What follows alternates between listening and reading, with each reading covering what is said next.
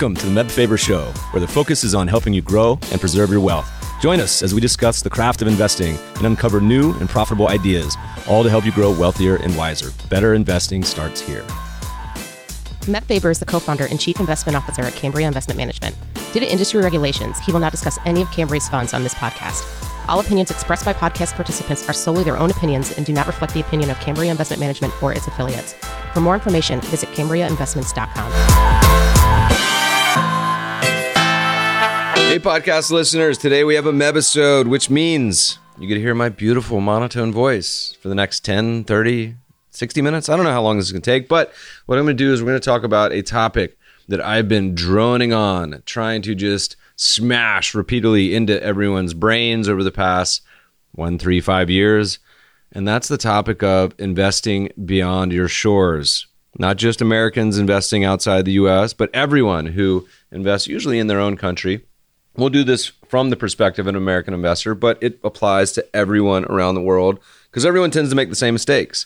This is based off what I consider to be my top 6 favorite institutional research pieces focused on this topic of global investing that came out in 2019 from some of the top shops in the world. And what I did is, by the way, the all-time hack, if you want a productivity hack, is to set something up that you want to get accomplished and then find something you want to do less. So in my case, I was trying to organize some thoughts about this topic of global investing, but there was something else I really didn't want to do, which is probably sign a bunch of compliance forms and go through some training, something like that. I don't know. So I ended up doing a 104 tweet storm summary on Twitter, which is the longest one I've ever done by a measure of probably 90 tweets. And I don't know if I've ever seen anyone do 104. Probably people thought I was a little psychotic, but we also summarized it on the blog. We will include a link with all the download links to the pieces we talk about today, to the graphics, to everything else on the blog at mebfaber.com. And the name of this post is called The Case for Global Investing. Let's get started. First up, we're going to talk about my favorite research piece almost every year. It comes out in February, so it's sort of like Christmas Eve right now. Any day it'll drop. It's published by Credit Suisse, and it's called the Global Investment Returns Yearbook. They've been doing this for about a decade. You can find all the old archives on their website. We'll also put the link again on the show notes, mebfaber.com/podcast. And this is based on some work that Professor Dimson, Marsh, and Staunton out of the UK had done in my favorite investing book called Triumph of the Optimists, which is a beautiful coffee table book. And they update it each year, partner with Credit Suisse, and they usually tack on an additional theme. Sometimes it's ESG, sometimes I think last year was emerging markets, sometimes it's factor investing. Every one, literally you read the last 10 and it's like getting a master's in investing, all topics, foreign exchange, et cetera, et cetera. Anyway, last year's touched on this topic, global investing, and it takes long run returns on stocks, bonds, bills, inflation, and currencies in 26 global markets all the way back to 1900. So we're looking at 120 years of totally varied market conditions, booms, busts, bear markets, bull markets, stock markets going to zero, stock markets going to the moon, everything in between. We also did a podcast with the author of the studies, Professor Elroy Dimson, in episode 100, titled High Valuations Don't Necessarily Mean That We're Going to See Asset Price Collapse. Here are a few highlights from the piece, and again, you can download it for the full transcript. Quote, put in the context of the 119-year history in the yearbook and an equity risk premium over the period of just over 4%, it underlines how rewarding and how anomalous the most recent past has been for equity investors. A more tempered view is a natural consequence of what by historical standards remains a world of low real interest rates, the long-run history of real interest rates in 23 countries since 1900. When real rates are low, future returns on equities and bonds tend to be lower, end quote. So we posted then a chart they have from the piece of global stock markets in 1900 and today. And if you go back to 1900, the U.S. wasn't the biggest stock market in the world. The UK was at almost a quarter. U.S. was second at 15%, but there was a bunch of countries that were pretty close. Germany, France, both in the low teens. And then rounding out, surprised some people, Russia, Austria, Belgium, Australia. Fast forward 120 years later, guess what happened? Well, the UK went from 25 to 5. So one of the biggest economies in the world at the turn of the 20th century got hugely reduced, but that's largely because the US had a massive run. It went from 15% to the 55% today. That is a huge expansion to where the US, the second biggest country today, is Japan, and then UK is still third. China, France, Germany, Canada, Switzerland, Australia round out the rest. But the US is over half. Next biggest country is literally under 10%. And so they reviewed in this piece, quote, Austria-Hungary was not a total investment disaster. It was the worst performing equity market and the second worst performing bond market out of the countries with continuous investment histories. Of the U.S. firms listed in 1900, over 80% of their value was in industries that today are small or extinct. Even industries that initially seemed similar have often altered radically. Compare telegraphy in 1900 with smartphones in 2019. Both were high-tech at the time. Similarly, within industries, the 1900 list of companies includes the world's then largest candle maker and the world's largest manufacturer of matches. Continued on the quote, in the 2015 yearbook, we asked whether investors should focus on new industries, the emerging industries, and shun the old, declining sectors. We showed that both new and old industries can reward as well as disappoint. It depends on whether stock prices correctly embed expectations. For example, we noted that, in stock market terms, railroads were the ultimate declining industry in the U.S. in the period since 1900. Yet over the last 119 years, railroad stocks beat the broad U.S. market. Investors may have placed too high an initial value on new technologies, overvaluing the new and undervaluing the old. We showed that an industry value rotation strategy helped lean against this tendency and had generated superior returns. And if you look at the industry weightings, which we include on the blog post, again, the big one was rail. You're basically a rail investor in 1900, ditto in the UK and in the US. And then fast forward, and then number 2 would have been banks. You have mines, textiles, utilities, tobacco, one of the best performing industries of the past 120 years. So things look a lot different today, but there's some similarities. Continuing quote, U.S. equities return 9.4% per year versus 4.9% on bonds, 3.7% on bills, and inflation of 2.9% per year. We should be cautious about generalizing from the USA, which over the 20th century rapidly emerged as the world's foremost political, military, and economic power. By focusing on the world's most successful economy, investors could gain a misleading impression of equity returns elsewhere or of future equity returns for the USA itself. For a more complete view, we also need to look at investment returns in other countries. So we published a chart of various countries and what we call the world, and a summary of real returns after inflation for broad global stocks is 5%, in bonds, 1.9%. So we often love to say on this podcast that a good rule of thumb for global returns for stocks, bonds, and bills after inflation is 5-to-1. Okay, so you can add on inflation of, say, 3% or 4%, whatever, to get you the nominal numbers. Say if you add on 4%, we'll use 3 because that was the historical. That gets you to 8 because that's 5 plus 3 equals 8. And then the 2 plus 3 equals 5% for bond returns and 4% for bills. But after inflation, 5-to-1. Good rule of thumb, remember. They also talk a little bit about the yield curve, which is something that has been in the news a lot this year because it's inverted. Quote, yield curve has historically on average been upward sloping. That is, long bonds have typically offered a higher yield to redemption than shorter dated bonds and bills. Extrapolating recent remarkably high bond returns and maturity premiums into the future would be fantasy. I also like that they had a couple fun Japan quotes as we are all watching the screen with Tesla recently, which whether you think it's a mania, whether you think it's just the beginning, here's some fun Japan stats from the 1980s. Again, because I think it's really important to look back in history at all the various times markets to see how they behaved. First stat, futures have a long history in financial markets, and by 1730, Osaka started trading rice futures. So trading in futures has been around for almost 300 years. From 1900 to 1939, Japan was the world's second best equity performer, But World War II was disastrous, and the Japanese stocks lost 96% of their real value. Tokyo Stock Exchange also, by the way, goes back to 1878. And I think the oldest is Amsterdam. I'll have to look that up. By the start of the 1990s, the Japanese equity market was the largest in the world, with a 41% weighting in the world index compared to 30% for the USA. And remember, I've talked a lot about on this on the podcast. They hit a long-term price-earnings CAPE ratio in 1989 of almost 100. So if you were a market cap index investor that ignored valuations, you put 40% of your money in a stock market that was trading at a P ratio of almost 100, one of the biggest flaws in market cap weighting. 1993 article in the Journal of Economic Perspectives reported that in late 1991, the land under the Emperor's Palace in Tokyo was worth about the same as all of the land in California. Then the bubble burst. From 1990 to the start of 2019, Japan was the worst performing stock market. At the start of 2019, its capital value is still close to 1/3 of its value at the beginning of the 1990s. Its weighting in the world index fell from 41% to 9%.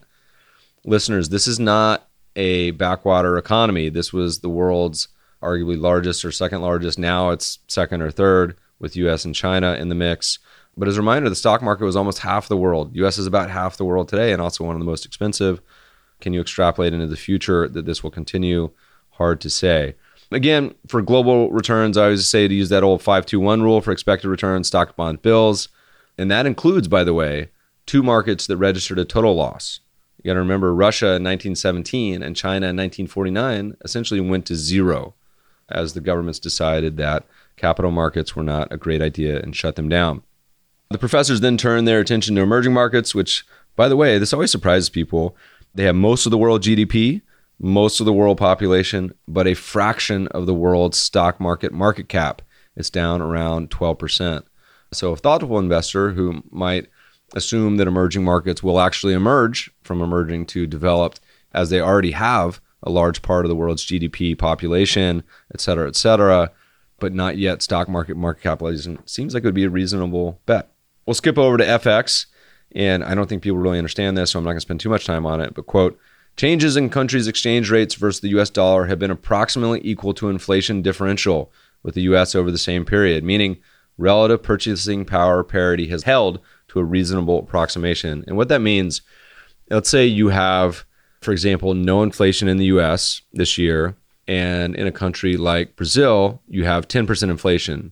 Purchasing power parity says that you should expect the Brazilian currency to go down 10% versus the US, and in real terms, meaning that things stay the same. And so over this period, they're saying that, not surprisingly, markets are efficient and currency returns tend to be stable over time. Of course, that doesn't mean they can't go up and down 20% a year, but over time, they tend to do a good job of approximating inflation. So their report this year talked a little bit about emerging markets. So, quote, in the early part of the 20th century, emerging markets outperformed, but were hit badly by the October 1917 revolution in Russia, when investors in Russian stocks lost everything. During the global bull market of the 1920s, emerging markets underperformed, but they were affected less badly than developed markets by the Wall Street crash. From the mid-30s until the mid-40s, emerging equities moved in line with DM, but from 1945-1949, they collapsed. The largest contributor was Japan, where equities lost 98%.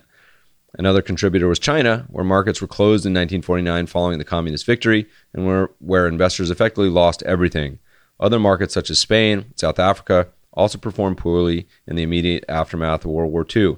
From 1950 to 2018, they achieved an annualized return of 11.7% versus 10.5% for developed markets. This was insufficient, however, to make up for their precipitous decline in the 1940s. Annualized return from a 119-year investment in emerging markets was 7.2%, compared with 8.2% from developed and 8.1% overall for the world index. So MEB, quick summary here. Historically, stocks, bonds, and bills have returned about 5 to 1% after inflation. Countries, assets, and sectors can and have essentially gone to zero. Extrapolating the experience of any one into the future is dangerous. Diversifying your bets is a prudent idea. I think this is particularly important as everyone extrapolates the 13% returns of the U.S. stock market over the past 10 years.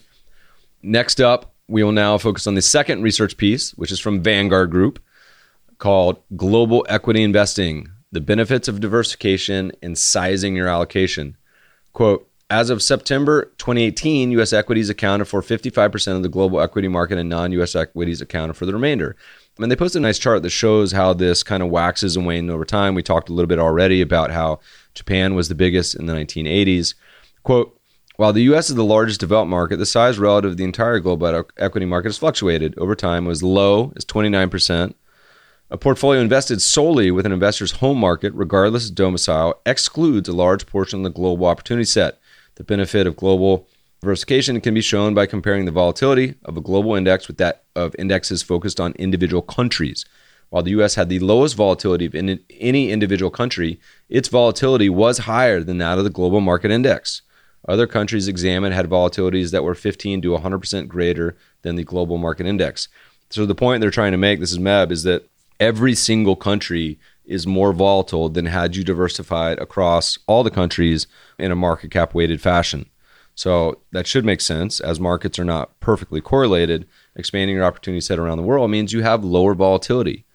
Quote, Scott and others found that in practice, most investors in these markets exhibit a strong home country bias and overweight domestic equities relative to their global market cap weight. A combination of imperfectly correlated returns across countries and lower global market volatility means that investors in each market examined will likely realize diversification benefits from incremental allocations to international stocks. Continued on, another benefit of global diversification is the opportunity to participate in whichever regional market is outperforming. This is a critical component of diversification that correlation does not effectively capture. For example, while the U.S. may lead over some periods, another country or region will invariably lead at other points.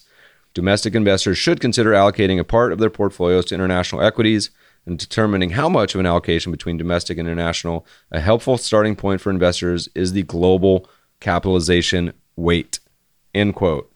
Now, let that sink in for a minute, because this was actually a big debate between Vanguard founder John Bogle and Vanguard itself. Vanguard recently, I think, came out and said U.S. investors should put 40% in global ex-U.S., which is funny because the global market weight is around half. And, you know, I think as long as you're in that ballpark, I think that should be a good starting point. So there's some good charts in there. They show how basically in every country investing a large chunk in the global X, that country, and they do it for Canada, Australia, UK, etc. Shows that it's a really smart idea for reducing volatility. So quick summary of this one again, makes sense to diversify globally. Adding international stocks reduces volatility and helps average all the potential outcomes. So you're never going to have a situation where you have the worst performing stock market, Austria, or the ones that went to zero like China or Russia. You may not be the single best, which I think was South Africa over the past 120 years, but you'll be somewhere in the middle. And again, a good starting point is the global weight, which is roughly half US, half ex-US. Next up, we have Morningstar with a new perspective on geographical diversification, revenue exposure by region. And this is something I've been thinking about for a long time that I think is good example of talking about this time is different, or talking about how markets change structurally. We talk a lot about how you need to look back at history and at least understand, has something actually changed? A lot of people always want to talk about markets have changed, this time is different, but is there a structural change? The one example we always give is income investors who have not started accounting for buybacks, which really started incorporating more of the way companies distribute their cash flow in 1980s, 1990s, and certainly over the last 20 years, they distribute more money through buybacks than they do through dividends. And a lot of investors who are still stuck in the 20th century focusing on dividends are missing how half the way that companies distribute their cash. Another example is thinking about where companies are in stocks or domicile. So quote from the Morningstar article, domicile has long been an investor's only way of geographically diversifying a portfolio. In certain instances, this can give a misleading interpretation of the actual diversity of a portfolio. As the world has grown, so has the reach of large multinational companies. Now, where a company is headquartered can have little bearing on where its underlying revenues come from. The tobacco company Philip Morris International, for example, has long been one of the largest stocks in the S&P 500 index without ever having any U.S. revenues.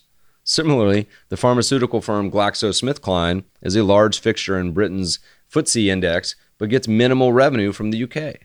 Continued on, Morningstar's revenue exposure by region capability allows investors to better understand the global makeup of their equity portfolios. geographical revenue diversification isn't evenly distributed throughout sectors, within utilities, real estate, and financials tending to be the most provincial, and technology and materials the most multinational. Revenues generally become more domestic as one moves down the market cap ladder and toward value-oriented market segments. They become more global as one moves up the market cap ladder and toward growth-oriented market segments. Home country bias is especially pronounced for U.S. investors. Only Australia's ASX 200 index rivals the U.S. SP 500 for the percentage of revenue it receives from its home country, 58% versus 62%. At the other end of the spectrum, France's CAC index garners just 17% of revenue from its home country. The MSCI All Country World ex-US Index receives 17% of its revenue from the U.S., even though the benchmark excludes U.S. domiciled companies. Those industry groups with the lowest U.S. revenue percentage tend to have a heavier weighting in growth-oriented benchmarks and funds, while those with the highest U.S. revenue percentages tend to have a heavier weighted in value-oriented benchmarks and funds. So if you look at the U.S., for example, percentage of industry revenue derived from the U.S., utilities, telecom, real estate, banks are all like 80% plus. And on the other end, semiconductors, tech, hardware and equipment, materials tend to be much lower. So Morningstar has some tools that map the growth and value versions of the Russell Midcap, Russell 2000 indexes to the 9 grids in the Morningstar style block, including the percentage of each benchmark U.S. revenue. So something like small cap value has a much higher percentage than, say, large cap growth. Anyway, the point of this, in Meb's mind, is that borders and sectors are becoming increasingly meaningless. Anytime you move away from the global market portfolio to a segment, like a region, a country, or a sector, you're going to introduce bias and tilts to your portfolio. And look, that can be better or it can be for worse. For maximum breadth of opportunities, investors should focus on the entire world. However, if you do decide to segment your portfolio, at least be aware of the intended or unintended effects. And probably PS to this is others may interpret this piece differently. You know, anytime you segment a market, whatever your approach may be, it may be discretionary, it may be quantitative, it may be sector-based, it may be country-based, you're going to have a bias. An example I like to give is if you're looking at, say, I'm going to look at the world, maybe I'll do bottom up and I'm going to pick the 100 cheapest stocks. Vice versa, if you say I'm going to do top down and I'm going to pick countries. Well, if you do countries, for example, you have a scenario that if you're comparing Czech Republic to Japan, well, Japan has, 100 times as more companies that are large and liquid than Czech Republic does. And so you have a bias. If you're just picking Czech, you're going to bias towards smaller stocks, much less breadth than someone in Japan. But if you're saying going bottom up, well, the chances are you're going to end up with a lot more Japanese stocks simply because there's a lot more choices. So regardless of how you go about it, the whole point in my mind as a quant, first, you want maximum breadth. But two, at least understand that some of these decisions will give you a bias one way or the other. And it's not necessarily clear the bias is what you're expecting. If you're expecting to say, hey, I'm investing in only UK companies, but then again, you have the domicile of, say, Glaxo that doesn't have any UK revenue or much, is that actually a UK company? Or is that the company where it derives its revenue? It's a bit complicated. The point being is at least to be aware of it, whether you intended or not intend to make that bias. All right, next piece. Let's talk about Capital Group, piece number 4, with Guide to International Investing, How to Go Global in an Uncertain World. I really like this piece. They have a lot of beautiful graphics. Quote, they say, if you feel like international equities in your portfolio aren't holding up their end of the bargain, then you're not alone. It's one of the most common investment concerns we hear today.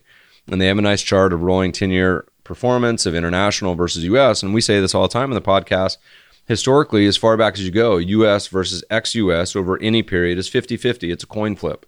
Whether U.S. outperforms or global ex-U.S., it doesn't feel that way because over the last 10 years, the U.S. has creamed everything in sight. Quote, international equities have trailed U.S. markets over the past 10 years, but the index-based returns the most investors follow don't tell the whole story. On a company-by-company basis, the picture is quite different. In fact, it may come as a surprise that the companies with the best annual returns each year have mostly been based outside the U.S. They have a nice chart that shows what percentage of the top 50 stocks each year are outside the U.S., and the average is 75%. And that should make sense simply because of breadth. Again, if you have a couple thousand stocks in the U.S., but you have even more outside, the odds are simply that by random dart throwing, you would end up with a lot more of the best performers outside the U.S. So focusing only on one country means you have a much more siloed, narrow field of vision. Quote, as companies have become more global, the lines between U.S. and non-U.S. indexes have started to blur and correlations between the two have risen. End of quote. So this makes sense. We talk a lot about this where we say in a globalized world, a lot more threads across countries and sectors. It's become a lot more intertwined. There's still equities. There is still some diversification, but you would expect correlation to go up, I think. And that's just globalization. Some may blame the central banks. I wouldn't. Then they go on, quote, if real estate is all about location, location, location, investing may all be about revenue, revenue, revenue. As the shift towards globalization continues, the address of a company's HQ has become less important to its growth prospects than where it makes its money. And they say the bottom line, follow the money, not the mail. And this ties into what we were just talking about. And there's a nice chart of a lot of global largest revenue exposure of the 10 largest companies in Europe and where they get their revenue. It's totally across the board. They have a really wonderful chart because people a lot of times like to talk on Twitter and other places about what drives most of the stock returns. Is it their country? Is it their sector? Is it their region? And they all have an influence, but they have a beautiful chart that shows the main driver is still company-specific fundamentals. And they say it's right around 2/3 of the driver of stock returns. Quote, there are many reasons for lackluster non-U.S. returns over the last decade, a strong U.S. dollar, political turmoil, and trade tariffs, just to name a few. But another factor is the way in which we typically measure international markets. International indexes generally have a higher concentration of value-oriented stocks in old economy sectors such as materials, financials, and energy. Contrast that with the U.S., where technology, healthcare, and consumer tech dominate the S&P 500 Composite Index. And so it actually shows a beautiful chart of U.S. and non-U.S. by sector and at what the regional exposure of each sector is within the MSCI ACWI. Quote, if you were going to go fishing, I love this analogy, by the way. If you were going to go fishing, would you limit yourself to just half the lake? Or would you want to seek opportunities wherever they were available? Investing shouldn't be any different. And they show a chart of outside the U.S., more companies have tended to pay dividends and have done so at higher levels. There were more than 6 times as many non-U.S. stocks with yields over 3% as of, this is August 31st, 2019. Again, think about that. So the number of companies with dividend yields higher than 3%. In the U.S., there's 158. In emerging markets, there's 518. And in international developed, there's 498. And that's incredible. So if you combine those two, that's like 10 times, almost 10 times. They said 6 times. 6 times as many high yielders. And that just goes along with valuation in my mind.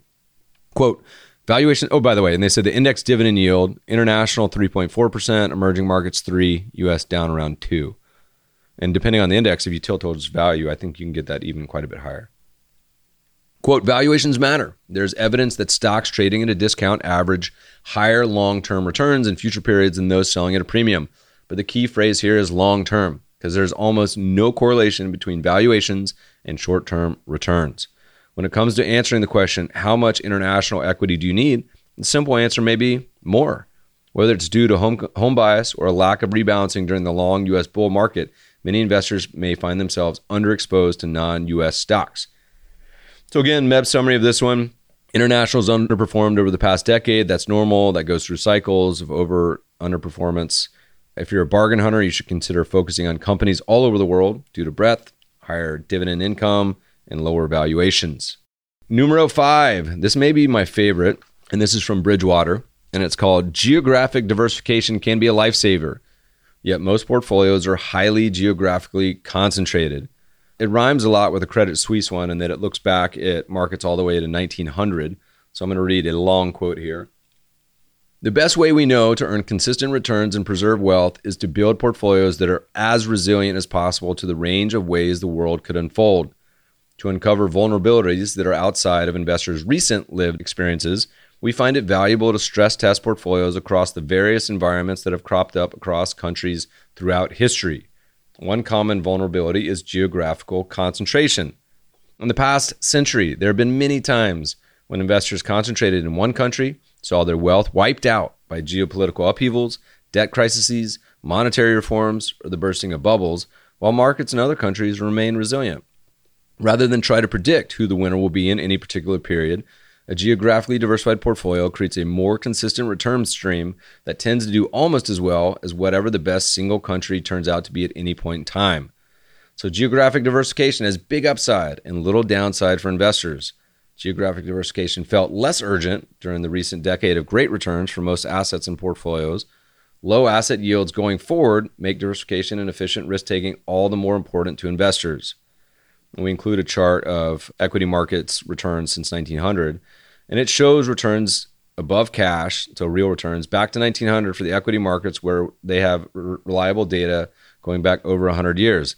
An investor concentrated in Russia or Germany in the early 20th century would have lost most or all of their wealth, while an equally weighted mix of the 5 countries shown below, which was Germany, UK, US, France, Russia, does almost as well as the best performer. Looking at a broader set of stock and bond markets back to 1950, you can see an equally weighted mix has consistently performed well. And you guys can't see the charts, but we'll post them on the show notes, mebfaber.com/podcast. More importantly to me, they had this beautiful chart of equity returns by decade all the way back to 1900. And this past decade, the US has been the best performer, but it was also one of the weaker performers in the previous decade following the dot-com bust. It was one of the best performers in the 90s, but before that, you have to look back to the 1920s to find a decade in which US equity performance was better than middling. There are plenty of instances in which geographic diversification has been a lifesaver, preventing wealth from being wiped out. They show a few perspectives on this, and they show equity drawdowns, the deepest drawdown, so peak to trough loss. So the last two in the US were about 50%ers, but in the Great Depression, the US lost, I think, 85%. And how long it took to recoup those losses. So it took 16 years after the Great Depression to recoup. And what this shows is that an equal weight portfolio, and you can market cap weight it, you could weight it many different ways, GDP weight it, all those would be fine. But it basically shows that any way you weight it, as long as you diversify, has a lower drawdown than all the individual countries.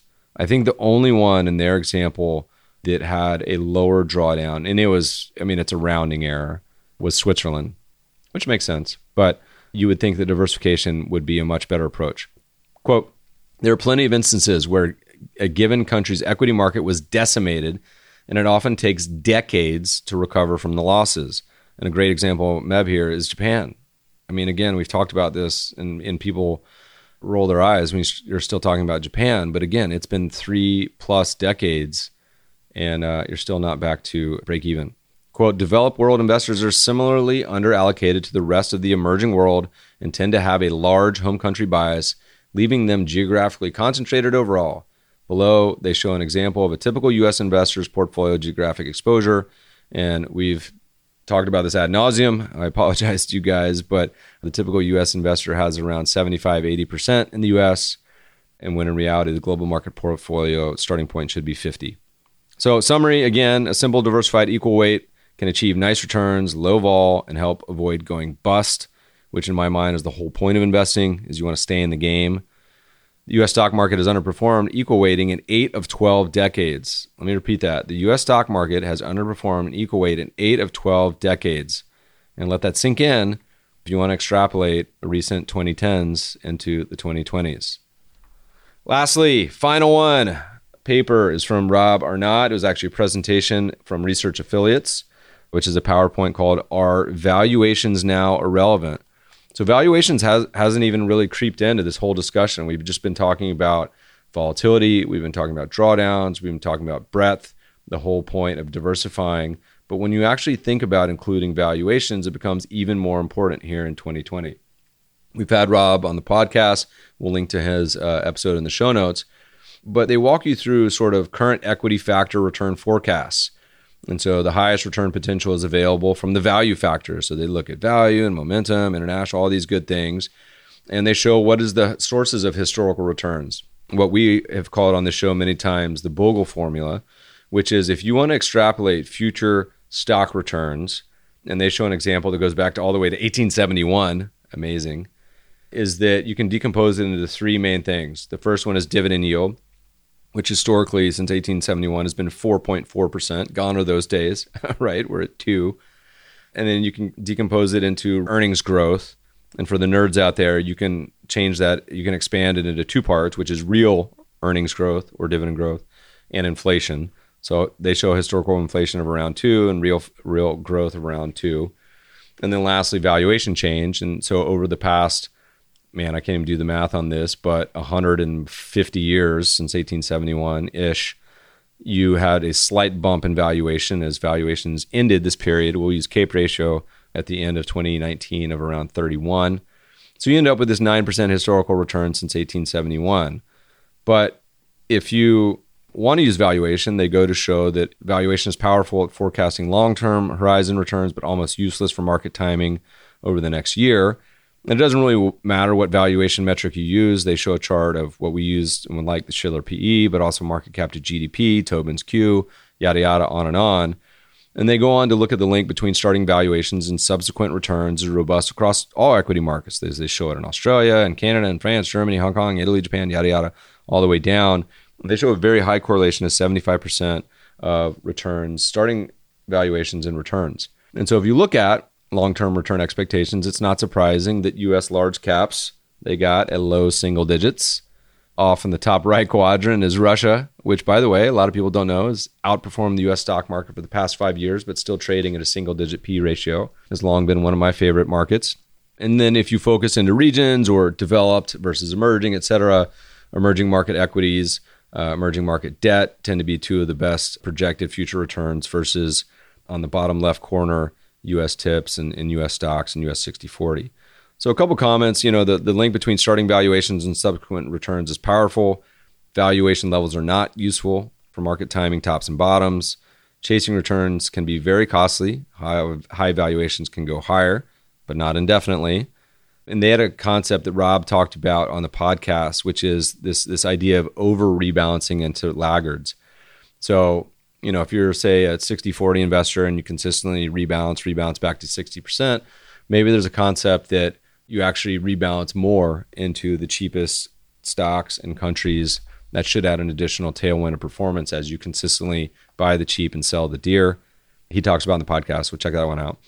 And again, across asset classes, higher return potential exists in international and diversifying markets within developed and emerging.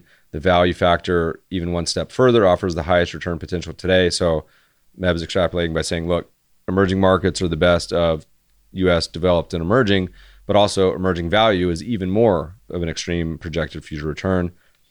And then they talk about something that I think is one of the most important topics we talk about on the podcast, which is one of the simplest, is that thinking about market cap investing. And so they go on, Rob talks about the largest stocks in the market are often expensive and have historically underperformed after reaching the top 10. And there's a piece that he has we'll link to called something about the top dog. And we didn't touch on this much in the talk today, but if you're going to express your views, instead of doing, say, market cap weighted globally or emerging markets, there's a big flaw there. And that's that there's no tether to valuation fundamentals. So they talk about this, where in their research, they show that investing in the largest stock in each market or sector goes on to underperform by at least 3 percentage points per year for the next decade. And to me, that makes sense. That's just capitalism. That's just creative destruction. And it's the way that it should be. There's a chart that we've been posting for years from Ned Davis that compares the S&P 500 to investing in the largest stock in the market at the time. So I think that's Apple right now, but it's a laundry list of famous companies, AT&T, IBM, Cisco, Walmart, Microsoft, and it underperforms by a massive amount, and it's a horrible idea. So as we start to wind down, we'll start to summarize. Despite all the evidence of everything I've been saying, almost all my listeners will continue to concentrate massively in their own markets, not just the U.S., but this is more egregious, by the way. If you're in Canada, the average allocation is 60% to Canadian equities. You Canucks love your junior miners and cannabis stocks, but in reality, your market cap is under 5%. So you're like a 10x. So this is even worse. The U.S. is half the world market cap. You put in 80%, that's pretty bad. But if you're in these countries that only have 3, 4, 5% of the total, and you're putting in the case of UK, it's 26%. This is a Vanguard chart, by the way. Australia, 67%. Japan, 55%. These are really foolish in my mind because you're highly concentrating in markets that actually, as a percentage of the global market cap, are tiny. So, summary, diversifying globally can save your butt, simply stated. Number 2, investors should start with the global market allocation, which in stocks and also in bonds, we didn't even get to bonds today, but that's roughly half US and half ex-US for the full opportunity set and breadth. After that starting point, you could consider adding value tilts. This is uncomfortable for a lot of people because that would push you even further away from the US into certain places that sound scary. And lastly, relax and sleep tight. Set up a automated system way to do this so that you don't have to fret about it, so you don't have to think about it, but really that it just automates the whole process of rebalancing into the cheap countries. That's it. I think we got in there for under an hour, summarizing those 104 tweets from those people that want to dive in more. You can always download my books that talk about this, Global Asset Allocation, Global Value, for free on CambriaInvestments.com. And if you or someone, this used to be a pinned tweet, but it's on Twitter, we'll put it in the show notes on this episode.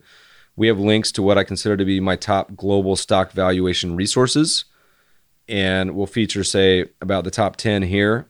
We send out quarterly CAPE ratio updates on the Idea Farm, and that's just theideafarm.com.